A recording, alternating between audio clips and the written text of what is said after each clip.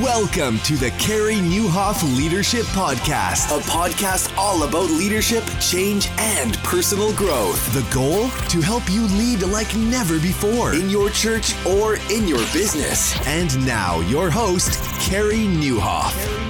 Well, hey, everybody, and welcome to episode 378 of the podcast. My name is Carey Nieuwhof, and I hope our time together today helps you lead like never before. Today's episode is brought to you by Pro Media Fire and Remodel Health. Get an amazing website, custom graphic designs weekly with Pro Media Fire's new digital growth bundle. Just go to promediafire.com/digital growth and buy Remodel Health. If you want to start saving, like so many listeners have, go to remodelhealth.com/Carey and get better healthcare for less money in 2021. Anyway, so excited to have you guys with us today on the podcast. We've got Thom Rainer, and we are going to talk about something that might even be a little bit further off than we thought when Thom and I recorded this about a month or two ago, and that is the post-quarantine church. He's got a new book about it. What does that actually look like?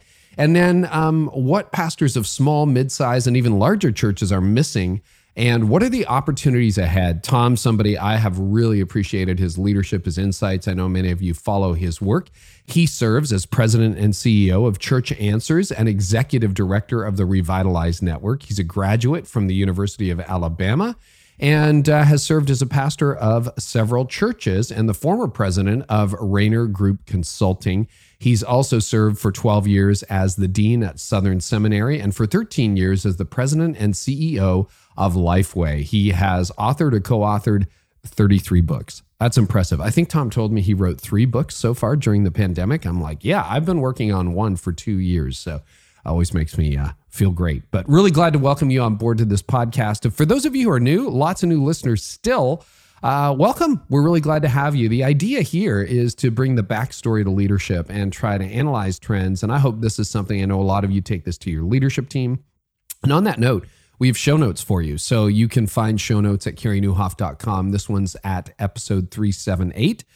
So you can find it there. And we just want to serve you and help you lead better in these very chaotic and confusing times. So would love for you guys to figure out social media for 2021. You know that I talk all the time about how big online is going to be, how big it actually is. Think about it. This is an entirely virtual conversation. And as a leader, you're going to have more of those. So what if you could have a custom website and graphics like a big church like North Point or Life Church, but this time for a reasonable price, right? Because you don't have all their resources. Well, good news, you can have an amazing website and custom graphics delivered weekly with a brand new plan from Pro Media Fire. This is the new digital growth bundle, and here's what it includes. Custom-built website with a strategy to increase engagement, no hassle web maintenance every week, updated by a pro web team. That is a big value add, and trust me, something you're going to need more and more of. We are always tweaking my website here. Custom graphics from your on-demand graphic designer Monday through Friday for print to social media, like everything done for you. And a bonus brand identity package for a new logo or a brand refresh for any department. So pricing is simple. No upfront fees, just a monthly flat rate price. If you want to check out, they have a special launch price on right now. You can save a lot of money by going to promediafire.com/digital growth. The price is going up soon, so lock in and go to promediafire.com/digital growth. And then Remodel Health. I get so excited about this because I'm somebody who believes in a living wage, that is something employers should pay, and that you should be fair to the people you work with. And a lot of that these days is healthcare benefits, which can be so uneven. And what if you could actually improve the health benefits that your team gets, the benefits they get, and do it at a lower price? That is a win by my standard. And so far, listeners of this podcast have saved well in excess of $2 million in the last year and a half alone on healthcare while improving benefits. So if you want to learn more, you can go to remodelhealth.com/Carey to learn more. There, just to start, you'll get access to their free savings calculator, church buyer's guide, and brand new ebook, and join the growing number of churches, not-for-profits, and businesses that are benefiting by what Remodel Health offers. Go to remodelhealth.com/Carey and start the savings today. Well, without further ado, let's get into a really fascinating conversation with Thom Rainer. Thom, welcome back to the podcast. It is a delight to be with you. Always great to be with you, Carey. And Boy, I have fun talking with you before we hit the record button, whether it's about church life or whether it's about our lives, whatever. Yeah, You're an yeah. inspiration to me.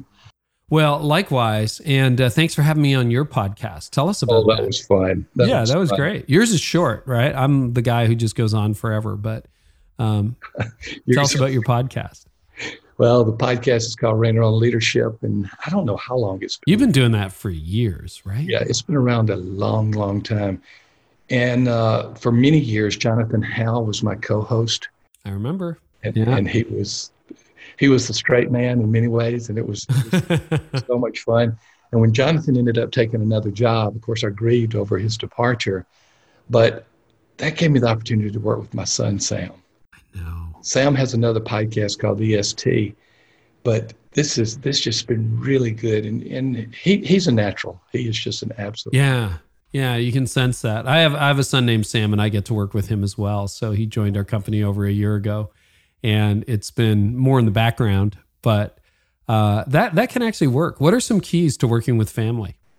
Open communication, willingness to be forthright with one another in the context of that open communication, setting clear expectations, probably even more so than your other employees, lest they think that dad will give me a little breathing room over here, I can edge over here.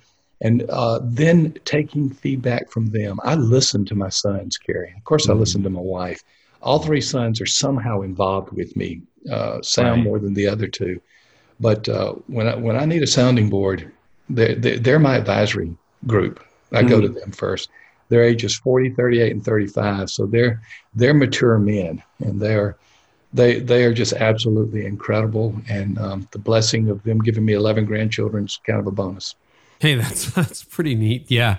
But you're right. Family can either be wonderful or it can be horrible. And the horrible stories always make the news, but that's good to hear that is a joy. I don't think this is my Sam's permanent life goal, but it's great for a season. I've been really enjoying it.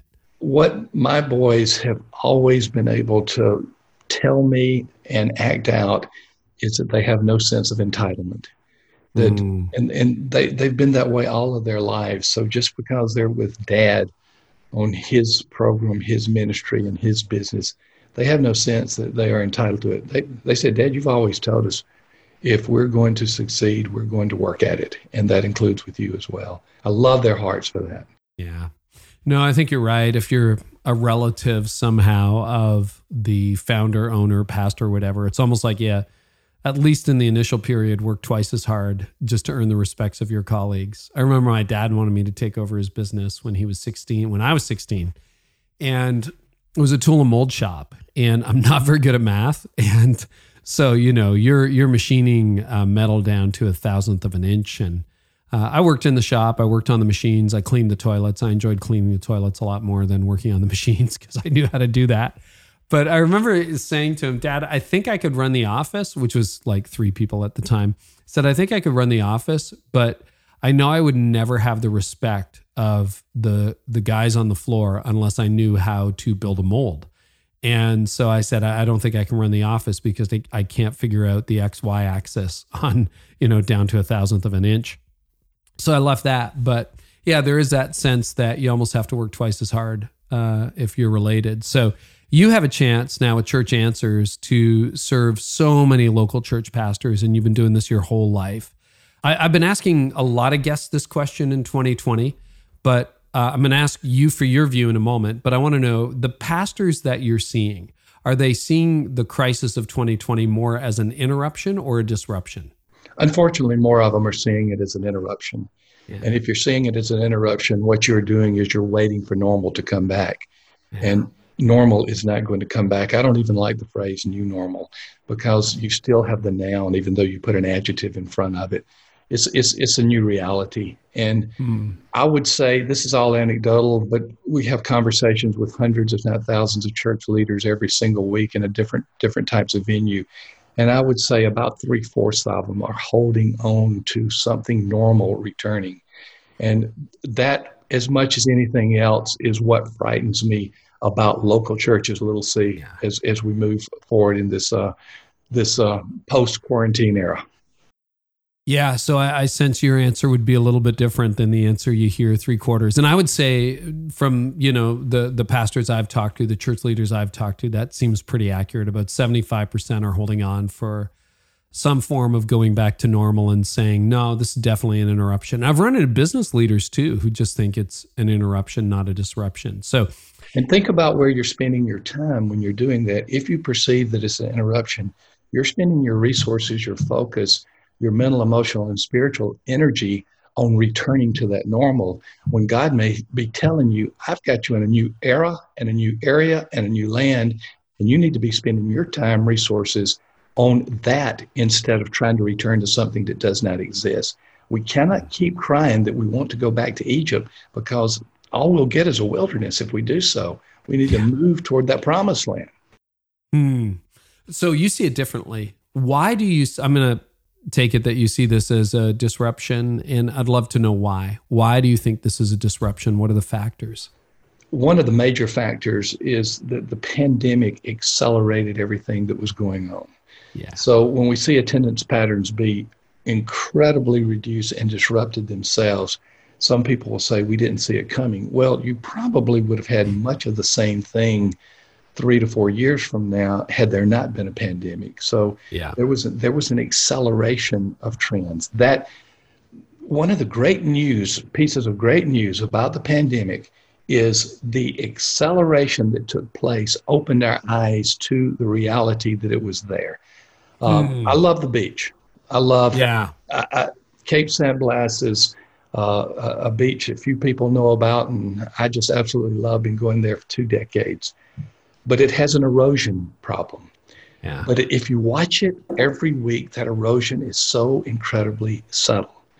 But when Hurricane Michael hit in 2 years ago, when Hurricane Michael hit, all of a sudden the erosion was dramatic, and people are saying, look at these beaches. But they would have gotten that way anyway. And so restoration was necessary regardless. I love the fact that the pandemic has awakened us to the reality that we need to change. So it is a disruption in the sense that things have been accelerated.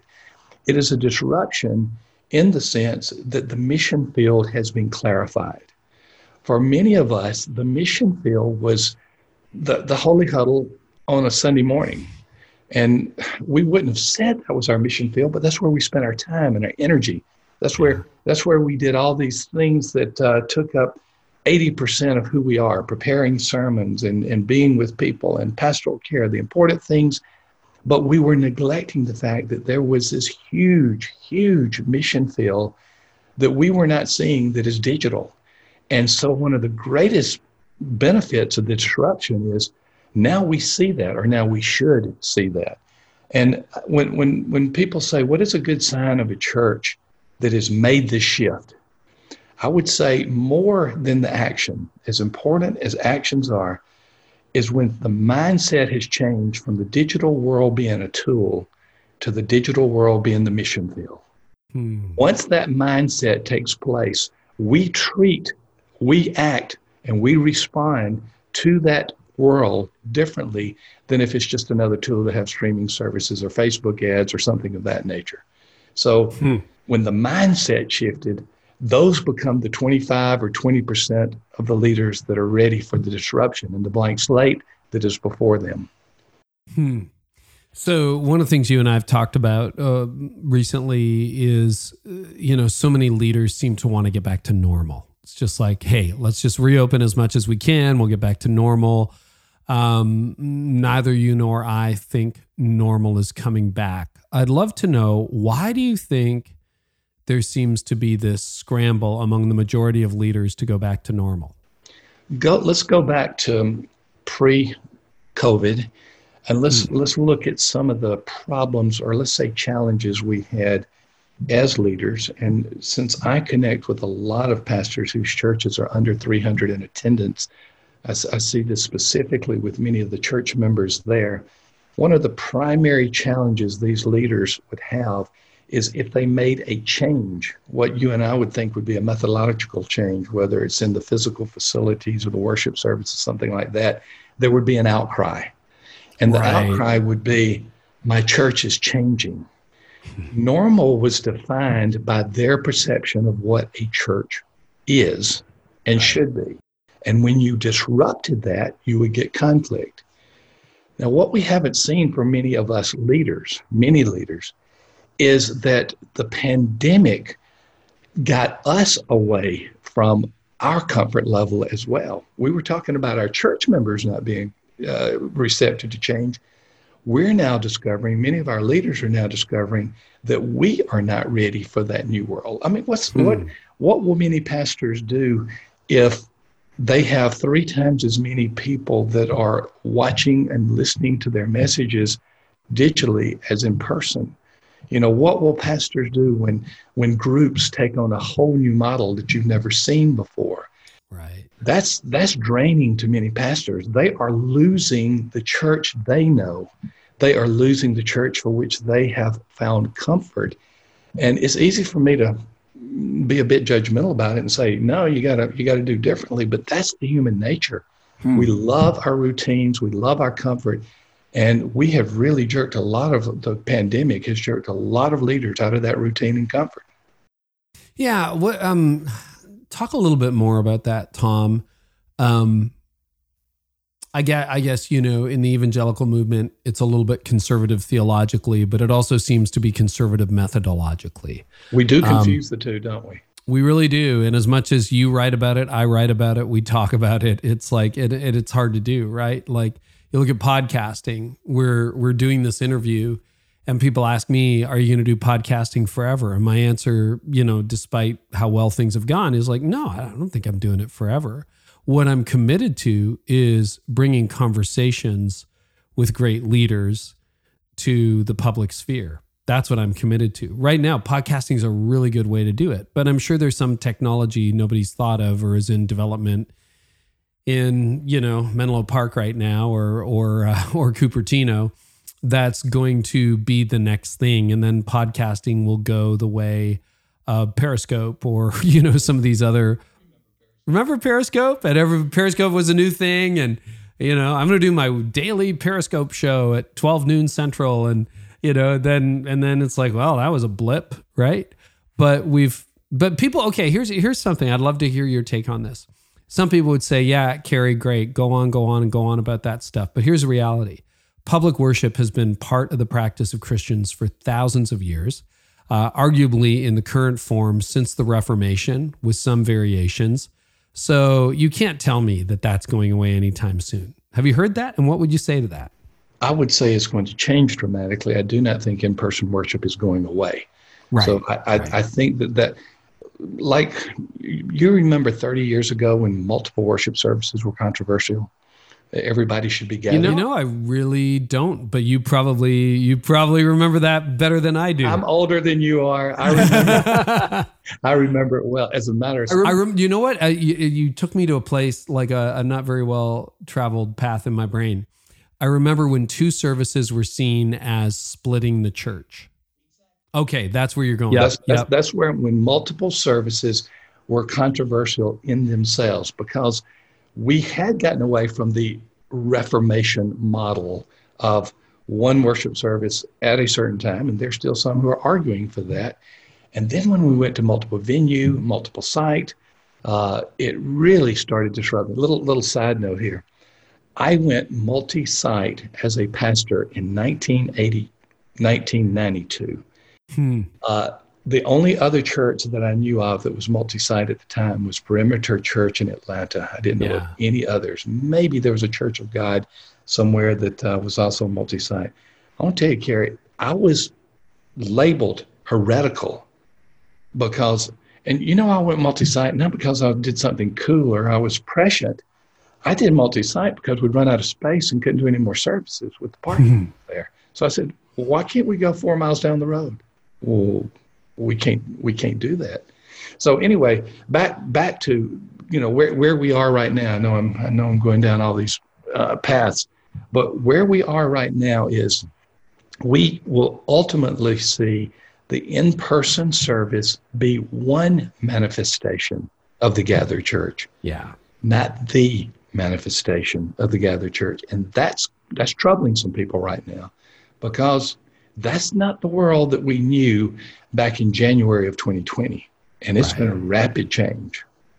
Well, I've been thinking about that too, because I've been doing, worship off my iPad, phone, laptop for 6 months, in part because even as a founding pastor, there were strict limits on how many people could be at our production facility thanks to quarantine. So I couldn't go if I wanted to. And I've fallen into that rhythm. And I've had lots of people on my platform say online attendance is not attendance. It doesn't count. What is your take on that? It does count. That is my simple response. And you have done as good a job as anyone I know about what counts. Yeah. It's like Sears asking if Amazon counts, right? It's like, well, it kind of counts. It does. I think that is not only part of the gathered church, but that is part of the mission field that is the future of the churches. So if we begin to say they don't really count, what we're ultimately saying is that is not the mission field we wish to pursue. While some of them may be followers of Christ, many of them are not. And if there's anything that has been waning in the North American church in particular, it has been conversion growth or seeing people come to Christ and become followers of Christ in the church. Why? Because our mission field has been 3 people, me, myself, and I, and maybe them, so 4. And it's just been us. Now we're seeing a new mission field. And if we are not counting these, we're basically saying reaching people does not count. Worshiping with others does not count. Yes, it counts. I'll let Carey Nieuwhof decide how to measure it, but yes, it counts. Well, it's interesting because I'm sitting in my backyard, Thom, thinking, and you can't really see your neighbors, you got to mask up or whatever. But that season is coming to an end at some point in the foreseeable future.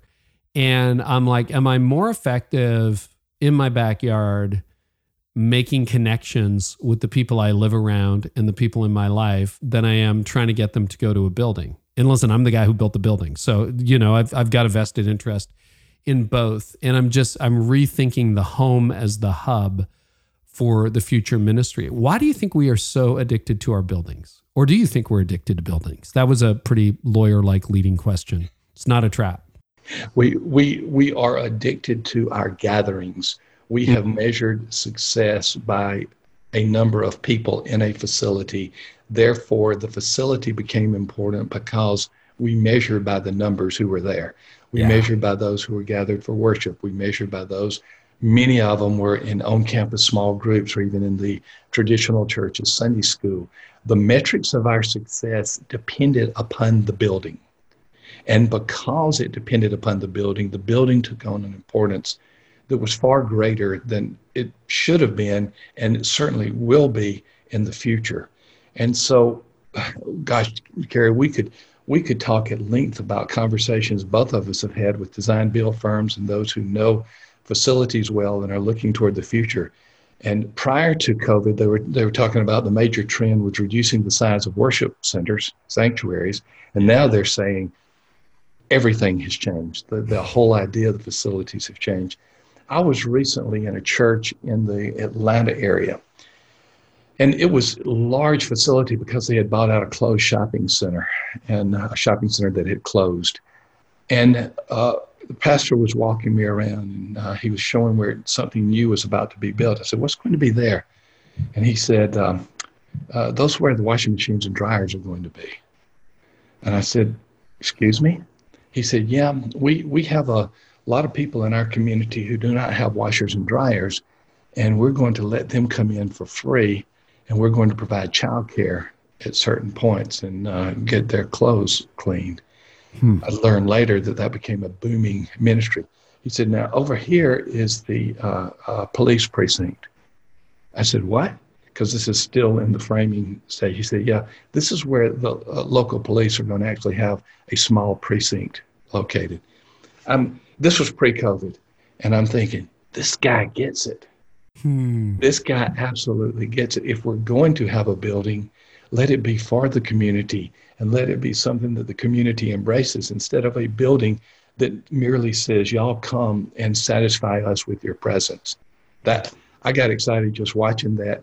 He was a pre-COVID pastor before being post-COVID was cool. I think I said there. I'd love to know, if you could just get leaders together, and let's think average sized churches and people who are going back to normal or trying to, regather as many people as possible, which is still not going well. 20, 30, 40% of the former gathering is happening. And if you could tell them anything, what would you tell them? What would you want to, very politely just kind of shake them up and go, guys, pay attention. What would you tell them? I would tell them that they will not have a church in 5 years if they don't embrace the new reality of which they're a part. And I would just look them right in the face and I would say, you're either going to close or you're going to be so discouraged that you're going to walk away. I did a blog post sometime back, September, I think, and it was simply entitled, Why Your Pastor is About to Quit.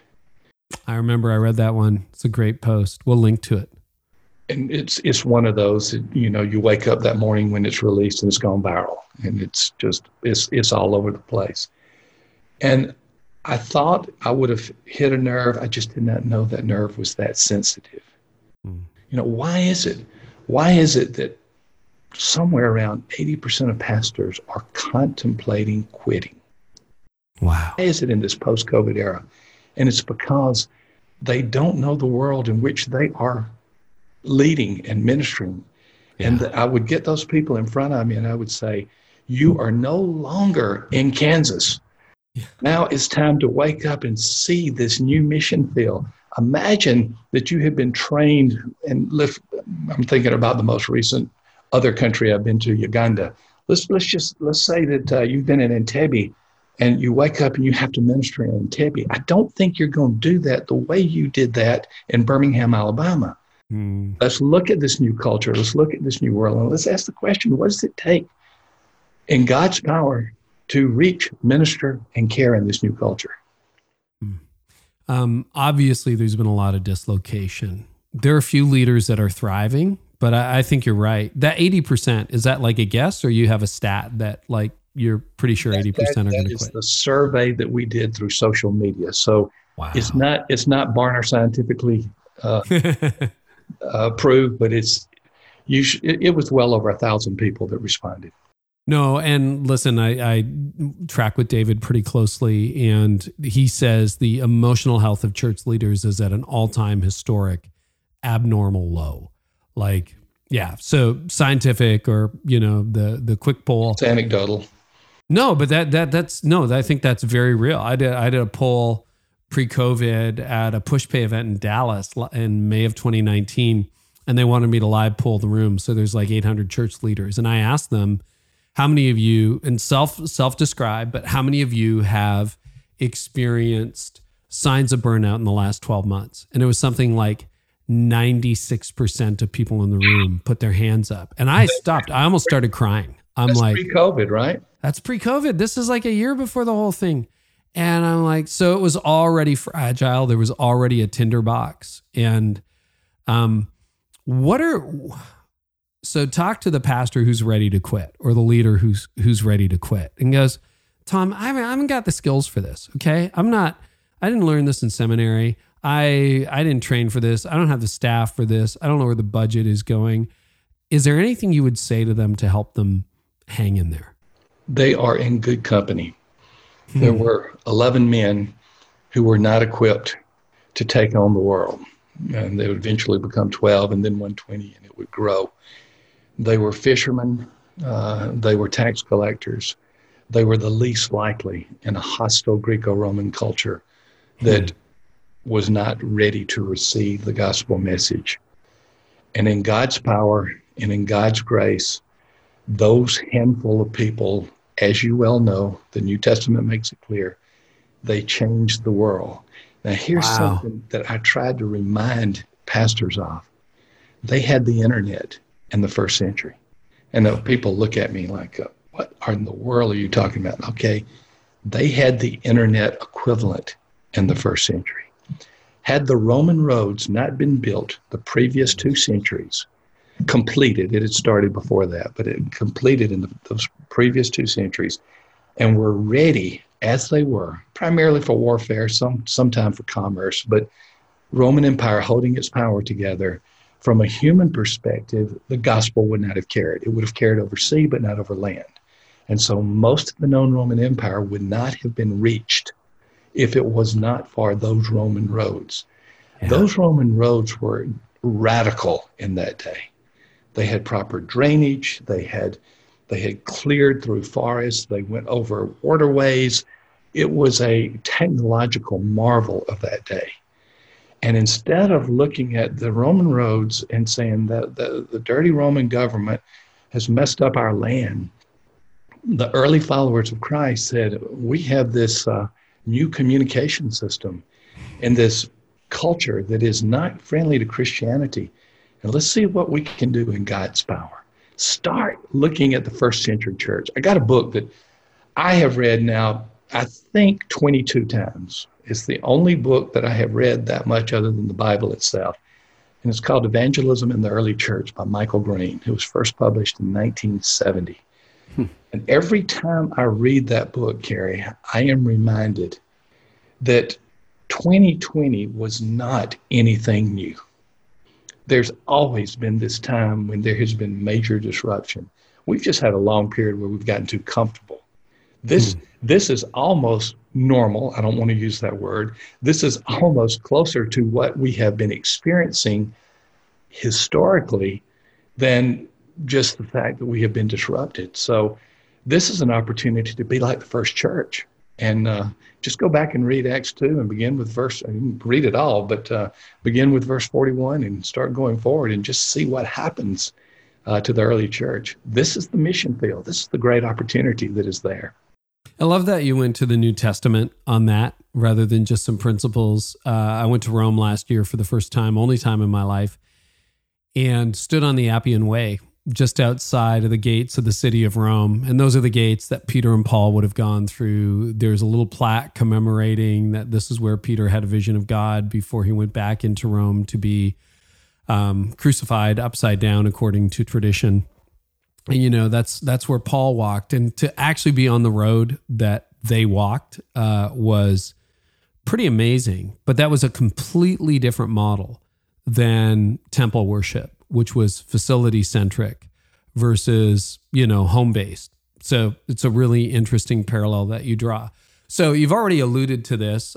Neither of us are 25-year-old leaders. Can we say that, just for argument's sake? You can say you're closer to it than I am.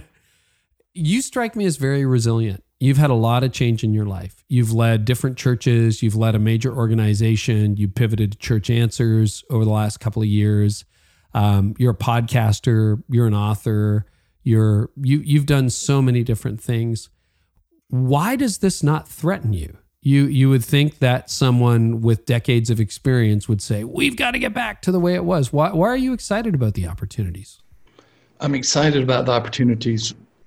One reason is because that is the way that God prepared me through my parents. And let me just give a little bit of background so you can understand. You probably didn't think I was going to go this way, but just for the listener to know something maybe different about me if they know anything about me. I was born and raised in South Alabama. Most of my childhood was in the 60s. And for those who know the history of the United States in the 1960s, it was a volatile time. It was if we're looking at the racial unrest today, it was magnified during those days. And I was in the middle of it. I was halfway between Selma, Alabama, and the Pettus Bridge in Tuskegee, Alabama. And I was a minority white person in an African-American town. Highly racist. Really some ugly things took place against the African-Americans that resided in our town. I was raised by a father whose mother died when he was 10 years old, my grandmother, wow. And whose father took to alcoholism. And guess who came and raised my dad? African Americans. Wow. My dad was raised by African Americans. I was a minority white in a highly racist town that was taught by my dad that you can make it during these times because God is working through all people. And that has been a part of who I was. He's a World War II vet. He had multiple medals. He was my hero. But he taught me resilience. And what he taught me, and it is cliche, but he put it in my heart and my mind, is the circumstances will change, Thom, but the God who's going to use you has not, and he will continue to use you. So I'm sorry to go back and give that.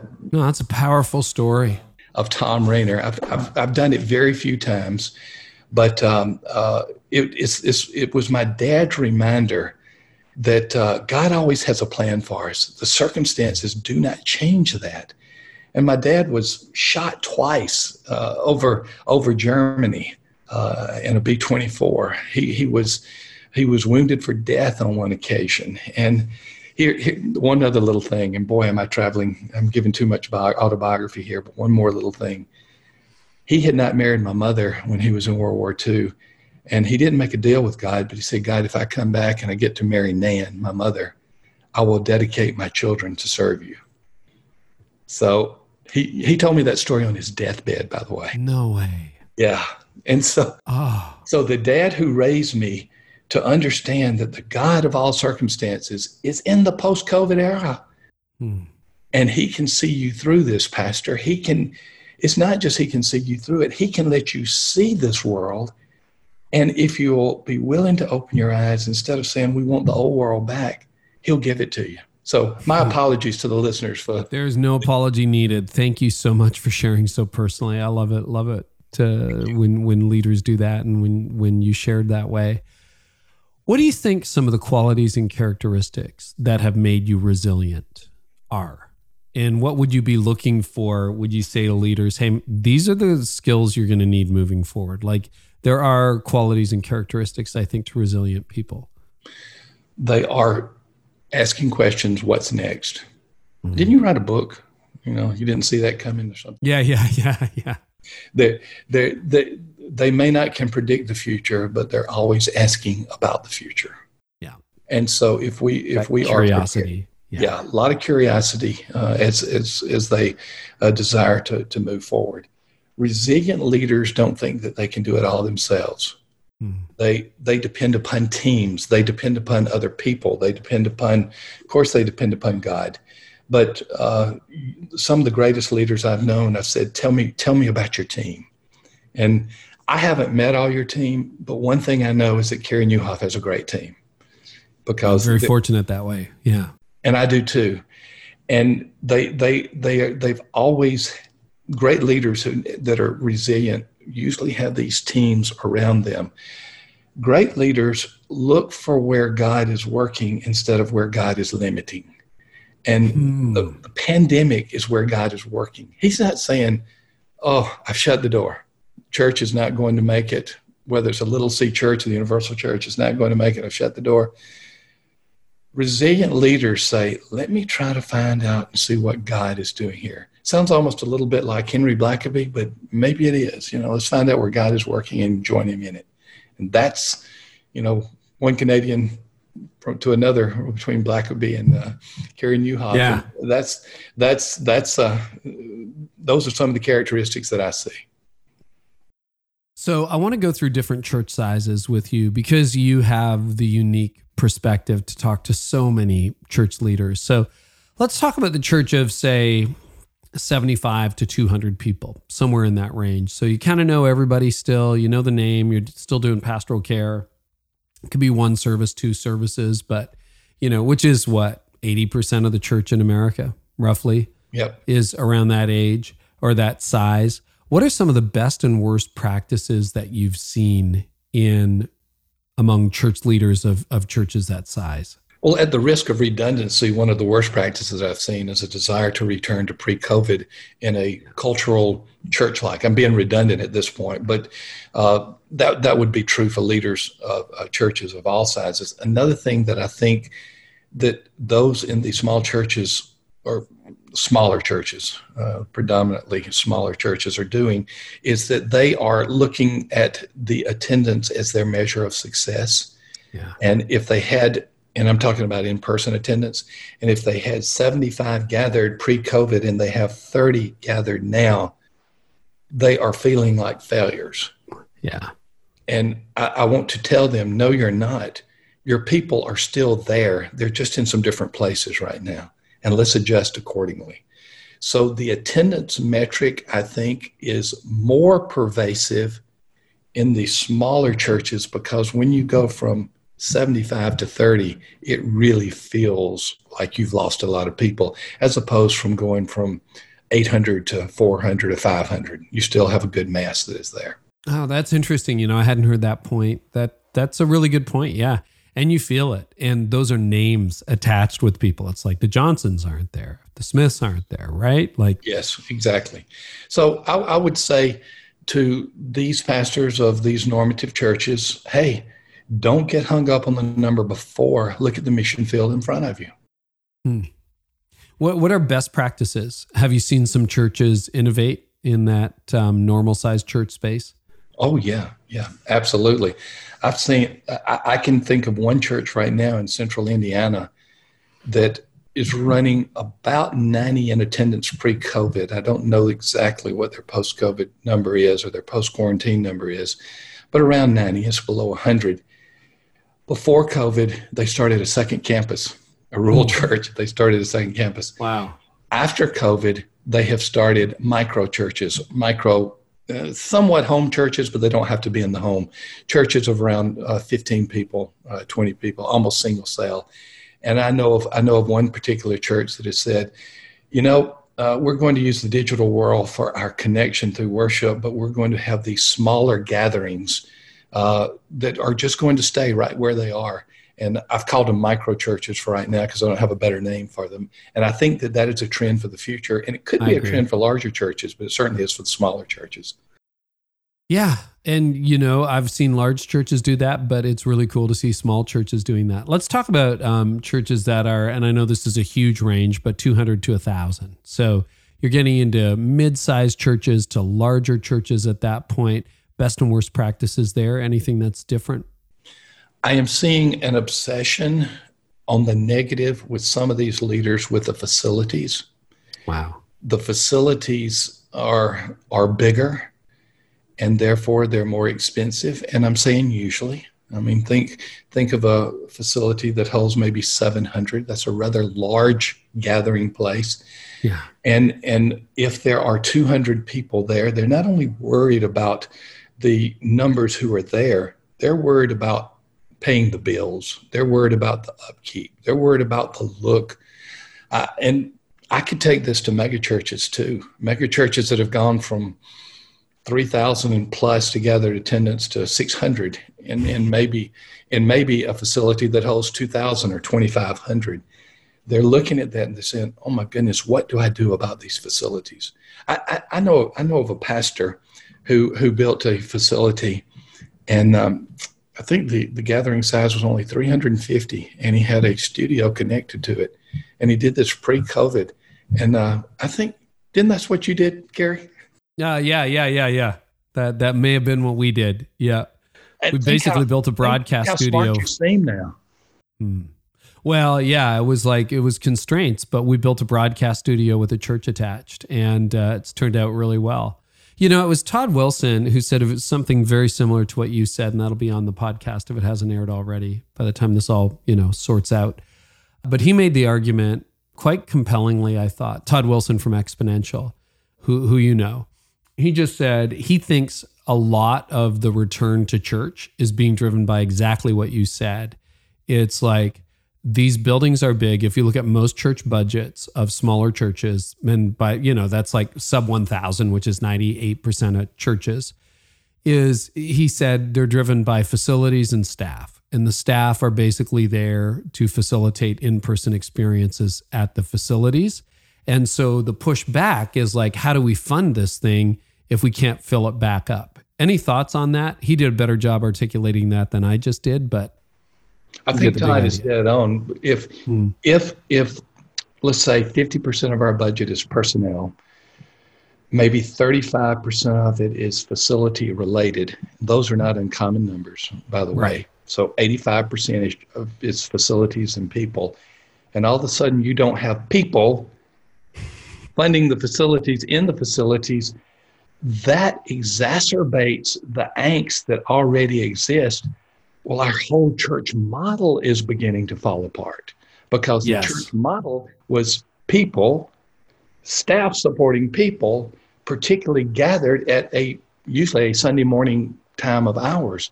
And when that model disappears, they start looking around and saying, not only can we not support model A, we don't know where model B is and where to go. So there's a double angst that my model of gathered people in a facility supported by a heavy staff structure has gone away. We don't know how to replace it or fund it, and we're not sure what model B is. And you talk to pastors today, and some of them are struggling with model A right now, which is, how do I get that back the way it was, instead of looking at what is the future and what is the model that we need. So what would you say to the church leader who's like, no, exactly, Thom. Like, okay, tell me what to do. I've got 4 staff. I got a $2 million mortgage on this place. And we used to gather 500 people, and now we're gathering 182 on our best Sunday. What do I do? Well, let's do a consultation of that church, and let's say, what do we have? What type of resources do we have? Well, some of the resources that we have are called facilities. They're not going to go away. Is it possible that we could do something differently with those facilities? Is it possible that instead of making the facilities for us only, that it could become this type of community center that this area does not have? Let's rethink facilities. I know, and I work with smaller churches a lot, but I know of a church that was in a one-school town, and there was no facility of any type of recreation or gathering for the community. And they said, we're going to open up our fellowship hall, and it's going to be the community center. And it became the impetus for growth of that church. That's all pre-COVID. That's 3 or 4 years ago. Yeah. So can we look at the facilities anew? Can we rethink, if God has given us these resources, what do we do? Is it possible that another church can use those facilities? I mean, is that heretical that 2 different churches are in the same facility? I don't think so. Let's look at that possibility. And then the hard decision is, what do we do about staff? Yeah. And I don't want to make the church the secular world, but the secular world is leading the way by saying we're going to have to make some tough decisions. And it means that sometimes we will have to make adjustments in personnel that are painful, but it's all about the kingdom and what we need to do to move forward. We are poorly aligned in many of our churches, staff-wise, with what we need to be doing in order to be most effective as a local church. What are some of the large churches doing well or poorly? By that I mean, almost mega churches, very large, 1,000 plus to mega churches. What are they doing well? What are they doing poorly? What they're doing well is most of them have grasped the technology to make the worship services and other digital venues really solid. They've really done an incredible job. And as I watch some of these larger churches, they have become lessons for smaller churches. And I've even seen some of the larger church staff members be so gracious as to, whether it's YouTube or some other type of means of communication, share some of the best practices, technology. So the larger churches have led the way in helping us to understand what technology can do in order for us to see this new mission field that is out there, the digital mission field. So I commend them for that. They have, on the negative side, some of the similar challenges that the other churches do that are focused on people in the building. And the churches that are large churches that are moving past that tended to be the multi-site, multi-venue churches that weren't trying to fill up so many people into one service or one time of service. Right.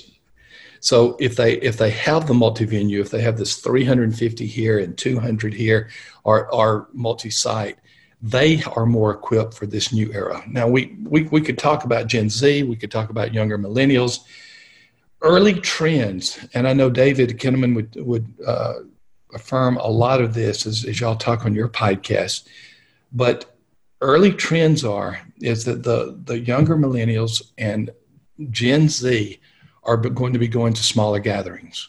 Yeah. And so the large churches that are thinking about, it's cliche, getting big by getting smaller are the churches with some of the best practices. The churches that are thinking about getting big by getting bigger are the churches that are going to struggle. Well, trying to fill 3,000 seats was hard pre-COVID. It'll probably be even more difficult down the road. Exactly. Right? Exactly.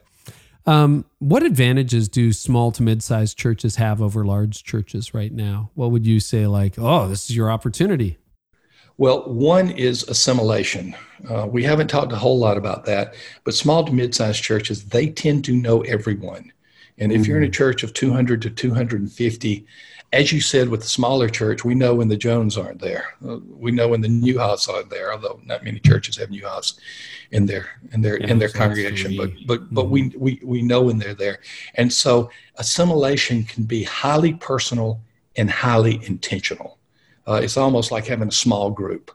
Yeah, you're able to connect with them because you know that they are there or not there, as the case may be.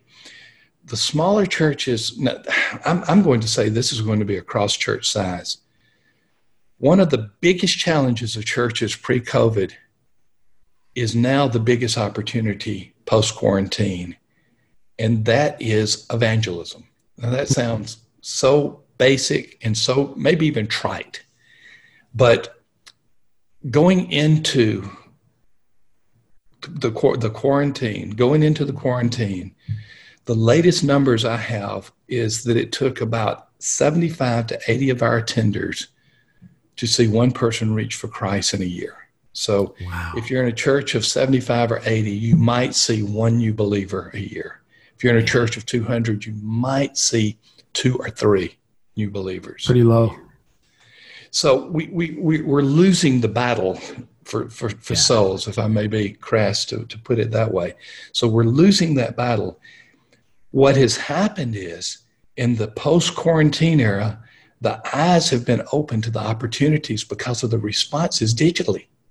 And people have seen neighbors and strangers and people that they never thought would darken the door of our facilities, but they're showing up in these digital services, and they're saying, there is a mission field out there. We can reach people for Christ. And so this is an opportunity for simple, profound, relational evangelism to begin taking place. I love the hope you paint in all of that. What key questions do you think church leaders should be asking themselves right now that maybe you don't hear them asking? One, how am I spending my time? So on that note, everybody I talk to is like, I've never been busier. Just, and I get that. The world's upside down. Talk more about that question. I would tell a pastor or another church leader, if they cannot clearly point to 5 to 10 hours a week that is used to reach people who are not followers of Christ, that you're not using your time well. In fact, I'll tell you about an experiment I did way back when I was a seminary dean. I took some doctoral students, and I think we had 10 in our seminar. All 10 of them were in declining churches. Maybe that's why they were in a D-Min seminar on church growth, because they were all in declining churches. And I said, let's do an experiment. Between now and the next seminar, which I think was 3 months later, I'm going to ask each of you to be accountable to one another. I'm not going to tell you how to do it. I'm not going to suggest a methodology, but I want you to lead your church and yourself in connecting with people with the gospel. And I want you to be accountable to one another where you are sharing with one another through text messages, or I think we used a chat board. Through a chat board, on how you're doing that every single week. Okay, here are the results. 9 of the 10 churches turned around in 3 months. I began to do that with all my doctoral students. And now when I do coaching, I do that as well. It's not as successful with coaching because they don't get a grade. But right. I told them, when I told them they'd failed if they didn't do it, there was a good bit of motivation. and so one of my questions would be, how are you spending your time? The tyranny of the urgent is more, it's exacerbated during this era, because you're supposed to lead an in-person church, a digital church, and you're supposed to be a referee during a heightened political season. So, and you've got all these people arguing about different things. And I'm saying, if you're not spending 5 hours where you are focused on reaching people, whether it's writing a letter, if you can meet with someone for coffee, even with your mask on, whatever the case may be, think about how you can connect with people and be intentional about that for 5 hours. So one of the first questions I would ask is, how are you spending your time? Second question, I'm seeing this a good bit. I would say, how are you leading your family spiritually? Right now, we're hearing about a lot of families of pastors and other church leaders that are just falling apart. And what has happened is pastors often segregate family and church. Yes. And they say, I need to balance the two. No, you don't. You don't need to balance the two. Your family is a part of the church. Paul makes it very clear. How can you manage your church if you can't manage your family? Yeah. And so one of the first duties that you have is to make sure your spouse is okay, that your children are okay. And if you do that, so much more is going to be strengthened. And when I get past question 2, usually things have turned around in a pastor's life. That pastor is more evangelistic. That pastor is taking care of the family. Those are the 2 questions I would ask pastors. I wouldn't even get into, I would eventually, hey, let's start looking at the digital world a little more closely. How can we reach them? I would do that, but I'd have to get to those 2 questions first. I want you to, and I know this is a tough question because nobody really knows, but I want you, based on what you've seen so far, to look into the post-quarantine church and world. What's the same? What's different? What do you see? Different is relatively easy. Different is gatherings will be smaller. Attendance will be smaller. That's a hard pill for many church leaders to swallow. Yeah. But attendance is going to be significantly smaller. So when you say significantly, any ballpark guess? I would say that the typical decline post-COVID is going to be in the 30 to 35, maybe even 40% range. Wow. So a church of 1,000 becomes a church of 600 or 700. Right.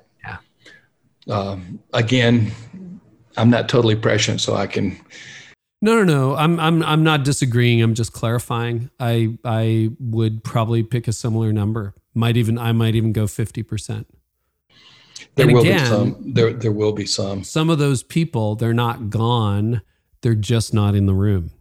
I might be watching on my porch. I might be at a neighbor's place. I might be doing something different. But the habit forming period that we've been in probably isn't going to move people back to their old patterns immediately. Is that what you're thinking? That's what I'm thinking. Yeah. Okay. There will be some sameness. I have a book coming out way in 2020, 21. It's about this whole issue of attendance. Despite everything I said, I'm big on attendance. Now, how you count is one thing, and what you're counting is another thing. But being present is, if all of a sudden none of our friends or family communicated with us anymore or in our presence anymore, we would think something is wrong. Yeah. So I will say one of the things that will not change is there will still be a gathered church. It will be a clear manifestation of what we do in church life. Yes, it may be smaller. Definitely it will be augmented digitally. But there will still be an in-person gathered church. That will be the same. And on the somewhat negative side of what will change, I think for the foreseeable future, pastoral care needs are going to be heightened. Yeah. And what are pastors going to do about that when really, many pastors, the church members expect them to have certain spiritual gifts. One is omnipresence. One is omniscience. Another is omnipotence. Yeah. If you could just be everywhere, know everything, and have all power, then you would really be a good pastor. And you're a very good pastor. You're also God, but that's okay, you know? So I do think that the pastor needs to be prepared. Church leaders need to be prepared for heightened pastoral care, and maybe even in terms of what we're seeing now, heightened division taking place in the church. We're certainly seeing it in a political season. Mm-hmm. Maybe it'll lessen a little bit in 2021, but we're certainly seeing it in a political season. But to be prepared for that. But I do think pastoral care needs will accelerate. I do think the gathered church will be the same, and I do think we will be in a smaller church gathering. Thom, as always, is so helpful. Anything else you want to share with us while we're together today? Well, Carey, if I haven't communicated it, I want to be clear to your listeners, because you have a lot of them, and I want them to hear what I'm about to say clearly, not because Thom Rainer is saying it, but because I really believe that this is the truth. I think this is one of the greatest opportunities that we will ever know in our lifetime. Yeah. Seize this as an opportunity. It's become cliche to say God wasn't surprised by the pandemic, but guess what? God was not surprised by the pandemic. And so we're looking on the other side of most of the quarantine, and it is a mission field that I think we have not seen in our lifetime. Yeah. Ask God to open your eyes and then seize the opportunity. Well, it's a good word to finish on. And Thom, people are going to check out your podcast. You've got a lot of writings. You blog regularly. So where can they find all that? Everything is located nice and centrally at churchanswers.com. If they happen to put my name in, thomrainer.com, it'll send them right there to churchanswers.com. Thom, it's been such a gift to have you on. Thank you so much. Thank you, Carey. It's so fun just having different guests like Thom Rainer. You've heard Todd Wilson already, and we're going to continue the conversation. And one of the things I love about just having a variety of perspectives is that I think it really helps inform your thinking. We live in a world where everybody just lives in this echo chamber, and it's like, okay, I just want to hear what I already believe. That doesn't grow you as a leader. And so I really love what Thom had to say. If you want more, including transcripts for free, head on over to the show notes, which you will find at careynieuwhof.com/episode 378. Or, of course, you can just Google Thom's name and my name, and that'll get it to you there as well. So we also do some quotes, some insights so that you can use them for team study. All that is free for you.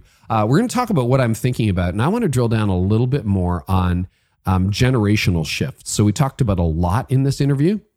I want to focus on something I don't think enough leaders are paying attention to, which is as much as we are having medical and cultural shifts going on right now, there's a generational shift happening. I want to talk to you about that. But before we do that, let's do a little preview of the next episode. So we have a lot of guests coming up. I'm very excited. Andy Stanley is going to help us kick off 2020. We've got John Acuff, Patrick Lencioni, Rachel Cruz, Craig Rochelle just confirmed to come back, Mark Clark, William Vanderblumen. Next time, it's Lisa Turkhurst, one of my faves, New York Times bestselling author, and simply a brilliant mind dealing with a really tough issue, which is how do you forgive something you can't forget? Here is an excerpt from the next episode. Usually it's not just the pain of the present.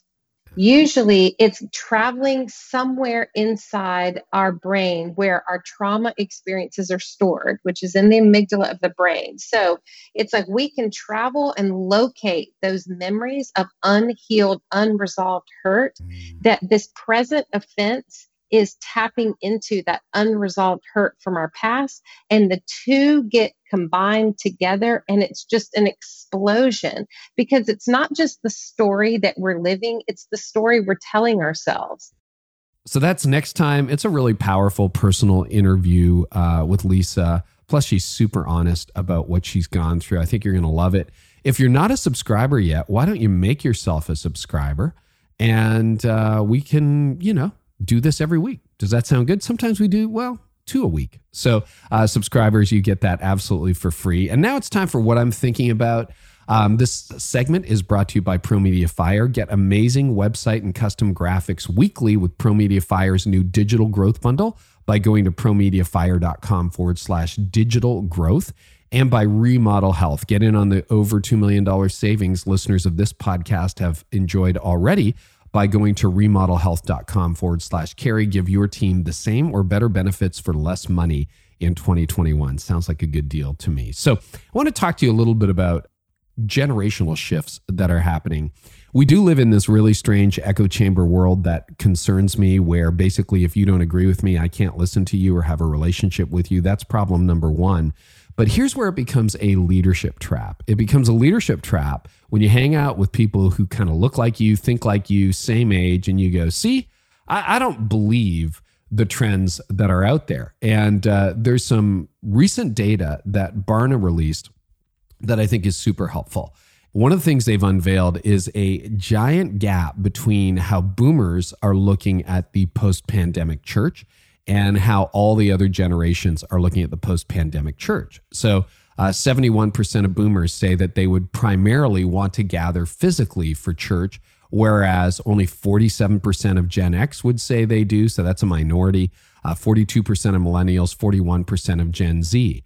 And what's happening, I think, is several. So we can look at the pandemic situation we're dealing with, right? Like whether you're in the restaurant industry or the small business industry or retail, or you're a church leader, you can say, okay, what we have right now are pandemic related problems. And that's like partially true, but not entirely true.